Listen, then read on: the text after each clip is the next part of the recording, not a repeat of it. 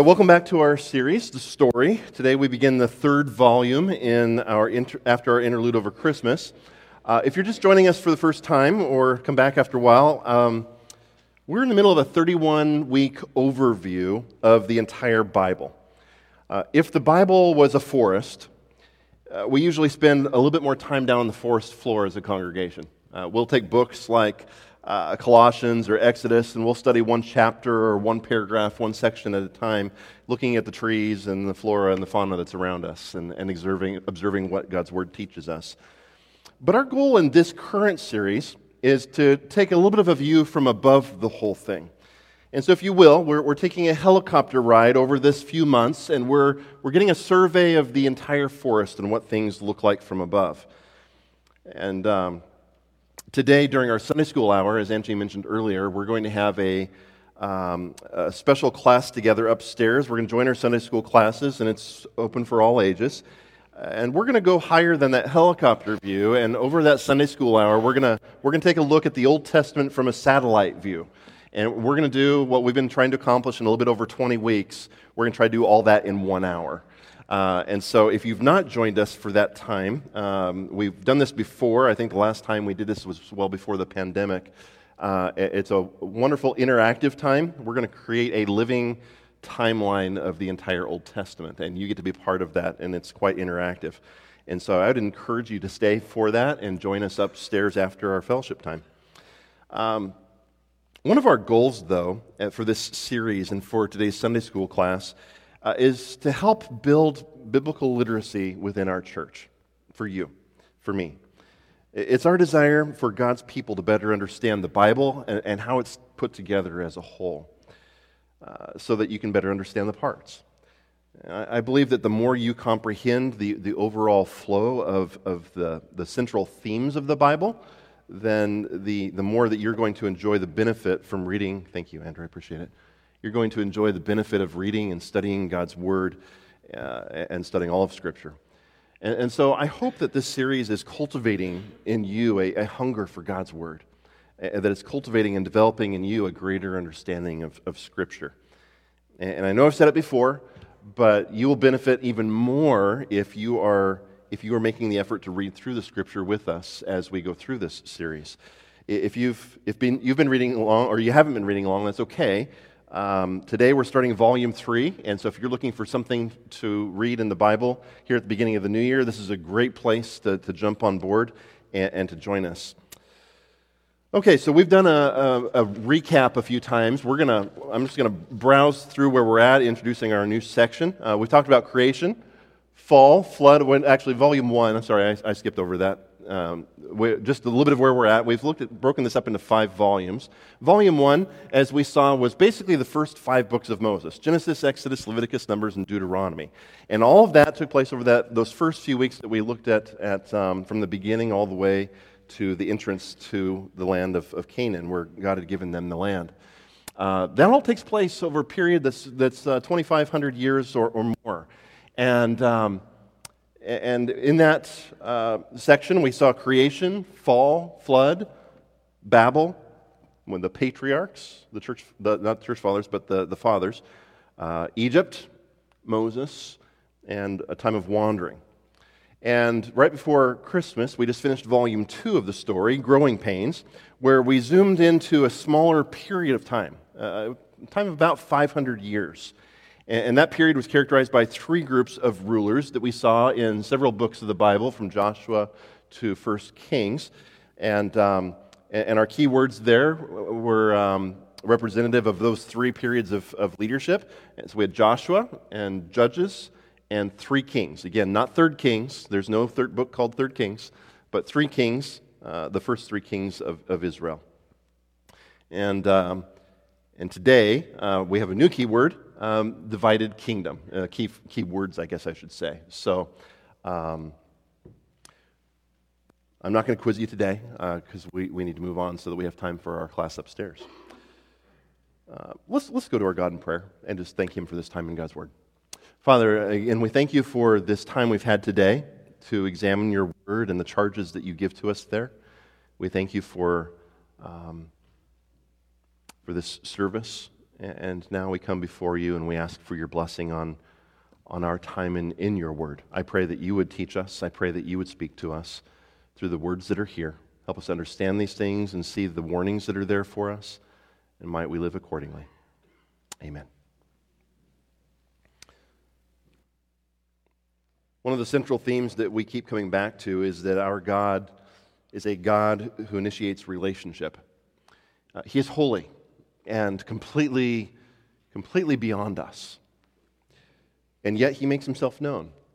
He makes a habit of being with us, of pitching his tent in our midst, or incarnating himself and taking on the form of a person, becoming a man.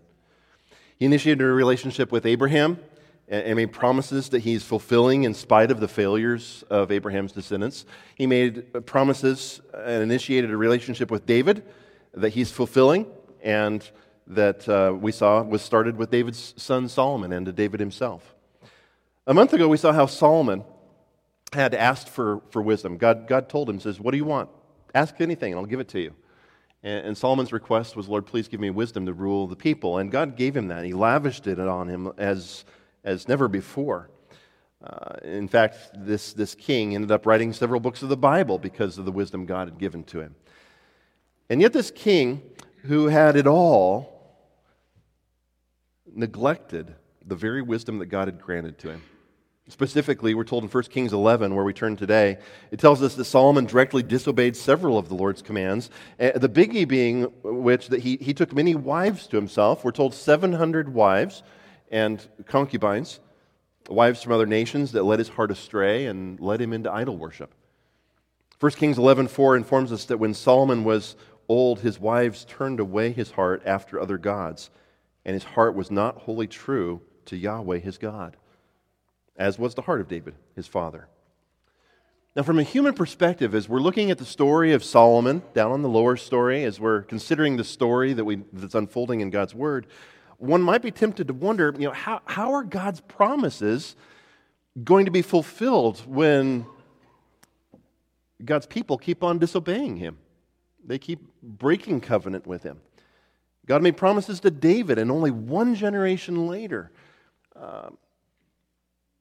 it could appear to some that God's plans were being thwarted, that somehow God's plans weren't going to be fulfilled. That how is God going to do this? As I reflect on my own life and yours, I imagine, have you ever realized your own failures and then been tempted to doubt God's promises? You look at your own failures, and our sinful heart gives us bad counsel and tells us, "Oh, you failed. God's plan's ruined. He won't use you now. He won't forgive you this time. You might as well just quit. You might as well just step away from it all because you blew it." Now, the consequences for sin are real, aren't they not? There are ramifications when we walk in disobedience. But I ask you, have your failures thwarted God's promises to never leave you or forsake you? Are you and I more powerful than the creator of the universe? That my sin, that my failure could overpower His promises to us and His plan? May never be. Don't be deceived. Here on the lower story, it may appear in Solomon's life and also in your life and mine, it may appear that all's lost because of our failures. But we have to understand that the upper story is continuing. And in spite of the failures of people, God is continuing His sovereign plan. The Lord is still bringing about His perfect and His good will. The question, though, is whether you and I are going to align our will with His.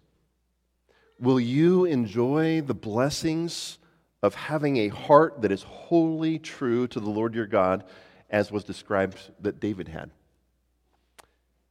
Or will your heart be turned away, resulting in God's discipline, His chastisement, a loss of opportunity, a loss of blessings? Listen to what the Lord tells Solomon, starting in verse 9. It says, "And Yahweh was angry with Solomon because his heart had turned away from Yahweh, the God of Israel, who had appeared to him twice and had commanded him concerning this thing that he should not go after other gods. But he did not keep what Yahweh commanded. Therefore Yahweh said to Solomon, since this has been your practice, and you have not kept my covenant and my statutes that I have commanded you, I will surely tear away the kingdom from you and will give it to your servant. Yet for the sake of David your father, I will not do it in your days, but I will tear it out of the hand of your son. However, I will not tear away all the kingdom, but I will give one tribe to your son for the sake of David my servant and for the sake of Jerusalem that I have chosen. Now again, notice that Solomon, he had ample opportunity, didn't he? 40 years of serving as the king of Judah and Israel. God had appeared to him twice. He had commands in the Scripture that he had access to, that he had heard. But we're told that Solomon did not keep the Lord's command. But I want us to notice that in the midst of this, even though Solomon will not enjoy the full blessing that he could have, there's going to be consequences in generations to come because of Solomon's sin, the Lord is still working through the acts and the events of human history to bring about his plan and to accomplish his promises. As part of God's discipline against Solomon, we're told that he sent several adversaries against Solomon. He raised up certain enemies from other nations and within his own nation. If you jump down to verse 26, we're not going to look through all of those, but it points out one person in particular. In verse 26, we meet an important individual in the history of Israel named Jeroboam. Jeroboam, we're told, was a skillful and trusted leader. And the Lord gives Jeroboam an opportunity. He sends a prophet to Jeroboam, and he says, Jeroboam, you have a choice here. You have a chance and an opportunity to be the next David. I'm not going to take away David's kingdom from him in its entirety, because I made promises to David, and I'm going to fulfill those things. But I'm going to take away the northern part of the kingdom, and I'm giving it to you. And if you follow my ways, if you have a heart after my own, like David did, then this kingdom will be yours perpetually for you and your children. And they will always sit on that throne. In essence, he's given Jeroboam the same promise he gave to David if Jeroboam will simply make that decision. And so God announces his plan. He gives Jeroboam this opportunity. And where Solomon failed, Jeroboam has the offer to enjoy the promise of God if only Jeroboam will listen and will walk in God's ways. Listen to the story as it unfolds starting in verse 28. The man Jeroboam was very able, and when Solomon saw that the young man was industrious, he gave him charge over all the forced labor of the house of Joseph. And at that time, when Jeroboam went out of Jerusalem, the prophet Ahijah, the Shilonite, found him on the road. Now Ahijah had dressed himself in a new garment, and the two of them were alone in the open country. Then Ahijah laid hold of the new garment that was on him, and he tore it in 12 pieces. And he said to Jeroboam, take for yourself 10 pieces. For thus says Yahweh, the God of Israel, behold, I am about to tear the kingdom from the hand of Solomon and will give you 10 tribes. But he shall have one tribe for the sake of my servant David and for the sake of Jerusalem, the city that I have chosen out of all the tribes of Israel. Because they have forsaken me and worshipped Ashtoreth, the goddess of the Sidonians, Shamash, the god of Moab, and Milcom, the god of the Ammonites. They have not walked in my ways, doing what is right in my sight and keeping my statutes and my rules as David his father did. So catch what's happening here. The same thing happened to Saul. Remember the story? King Saul disobeyed, he took things in his own hands. He started making sacrifices because Samuel didn't show up in time. He was commanded to kill Agag and all the Amalekites because these were the black widows of the Old Testament, if you remember. And God says, I want you to wipe them out. I've given them hundreds of years, and I'm going to judge them. And Saul, you are my hand of judgment. And Saul didn't obey. And we're told back in 1 Samuel that God tore the kingdom from Saul and gave it to another. And he gave it to David, but that didn't happen right away, did it? So the same thing's happening here, and Jeroboam should see that there's a pattern. It's happening again. And so God announces that if Jeroboam will pursue the Lord like David did, then he will establish his house over the northern kingdoms, the 10 kingdoms of Israel, minus Judah and Simeon that had kind of gotten enveloped into it. Benjamin will play a part there too. But jump down to verse 37. It says, and I will take you, and you shall reign over all that your soul desires, and you shall be king over Israel. And if you will listen to all that I command you, will walk in my ways and do what is right in my eyes by keeping my statutes and my commandments, as David my servant did, I will be with you. We've heard that before, haven't we? That promise keeps on coming over and over again. I will be with you and will build you a sure house, as I built for David, and I will give Israel to you. And I will afflict the offspring of David because of this, but not forever. But then verse 40 tells us, Solomon sought therefore to kill Jeroboam. But Jeroboam arose and fled into Egypt, to Shishak, king of Egypt, and was in Egypt until the death of Solomon. And I asked myself as I was reading this, and as I came to the end of the passage, what happened between verses 39 and 40? Isn't that a little puzzling? I mean, here's this private conversation between a prophet and Jeroboam on the road, and then all of a sudden Solomon's trying to kill Jeroboam because of, well, what happened? And so what happens between verses 39 and 40? How did Solomon find out about God's promise to Jeroboam? The answer to that is back in verse 26, at the beginning of the passage that we skipped over. We're told what happened. In verse 26, it says, Jeroboam, the son of Nebat, an Ephraimite of Zeradah, a servant of Solomon, whose mother's name was Zeruiah, a widow, also lifted up his hand against the king. And we're told in verse 27, it indicates that Jeroboam rebelled against Solomon because of the very prophecy that we just read. But here's the problem. God had promised to give Jeroboam the kingdom, and this was to take place when? After the death of Solomon. Now you're Jeroboam when you start thinking, we'll do it after the death of Solomon, I'm going to bring it about, right? He takes things into his own hands. He thinks that somewhere in all this, he can decide to fast-track God's prophecy. I can force God's hand and make all this happen a little bit quicker. I am the guy. I mean, everybody loves me. I rule over, Solomon's given me charge over the slave labor of the northern tribes, and Solomon did treat them harshly, we're told. And Jeroboam was over a large section of the northern kingdom already. And apparently he was well-liked and well-respected. But God's timing was not good enough for Jeroboam, and so he takes matters into his own hands rather than walk in the Lord's ways, which was the stipulation for having a kingdom that would last, right? Isn't it unfortunate when we think that we can accomplish God's plan better than He can?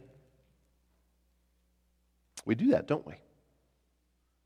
In various ways, we step in and think, well, I know God's commanded this, but I don't really feel like doing it that way. I don't really feel like trusting God in that way. That takes time. That takes energy. Reading my Bible, memorizing, all these things that we're going to do things this way instead. You see, turning our hearts away from the Lord not only happens when we disregard direct commands, but also our hearts also turn away from Him when we try to accomplish God's plan, but on our terms. Jeroboam was pursuing the exact thing that God had foretold. It's just that he was trying to manipulate the upper story and fast track it according to his timetable.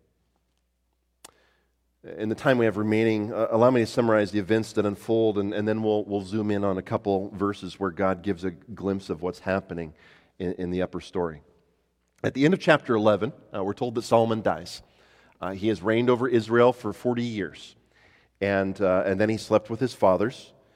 His son Rehoboam becomes king in his place. I know they all have the rhyming names, Boam, Rehoboam, Jeroboam. Just a thing they did. We can change it to Craig-a-Boam and Brian-a-Boam. Sound like something fun for Ralph-a-Boam? No, okay, never mind. Brian says no, so I will submit to my elders. Craig's saying thank you, Brian. And so Rehoboam becomes king. And so Jeroboam hears the news down in Egypt, and he returns from Egypt. And we're told that all the people gather together, and they're there in the northern kingdom to make Rehoboam the king, the son of Solomon.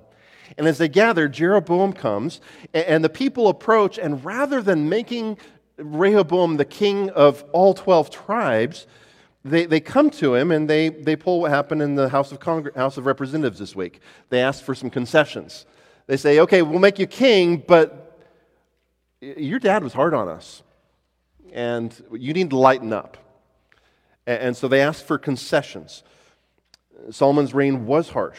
The tribe of Judah had a lot of benefits financially as well as in the labor, and he took all of that and he put all the labor and all the financial burden on the northern kingdoms for the benefit of his own tribe. And so the people come to his son and they say, we'd like you to lighten the load. So Rehoboam calls for 3 days. He says, give me 3 days, and he goes to his counselors. But Solomon's son decides to go to war. He says, we're going to go take it back. And so they gather a huge army. And they go to invade their brothers, which is when God opens another window into heaven and not only tells us what's happening on the upper story, but he bluntly tells it for everyone to hear. Look at verse 22. He goes on, he says, but the word of God came to Shemaiah, the man of God, say to Rehoboam, the son of Solomon, king of Judah, and to all the house of Judah and Benjamin, and to the rest of the people, thus says Yahweh, you shall not go up or fight against your relatives, the people of Israel. Every man return to his home, for this is from me. So they listened to the word of Yahweh and went home again, according to the word of the Lord. My friends, God is going to fulfill his word. He does what he says. He's going to use this course of events to bring about things that he promised through Moses, things that he promised to Abraham, to David, even to Jeroboam himself. And Israel is going to make a mess of this whole thing. If you know the story, things in the north don't go so well. One of Jeroboam's first acts is what? He makes idols. He says, oh, we don't want them going back down to Jerusalem to worship. Then they'll want to go back and serve the kings of Judah. So he makes 2 golden calves. I mean, Aaron's one wasn't enough at Mount Sinai. So Jeroboam makes 2 golden calves, one in the north in Dan and the other in the south. And the people stumble because of those idols for centuries.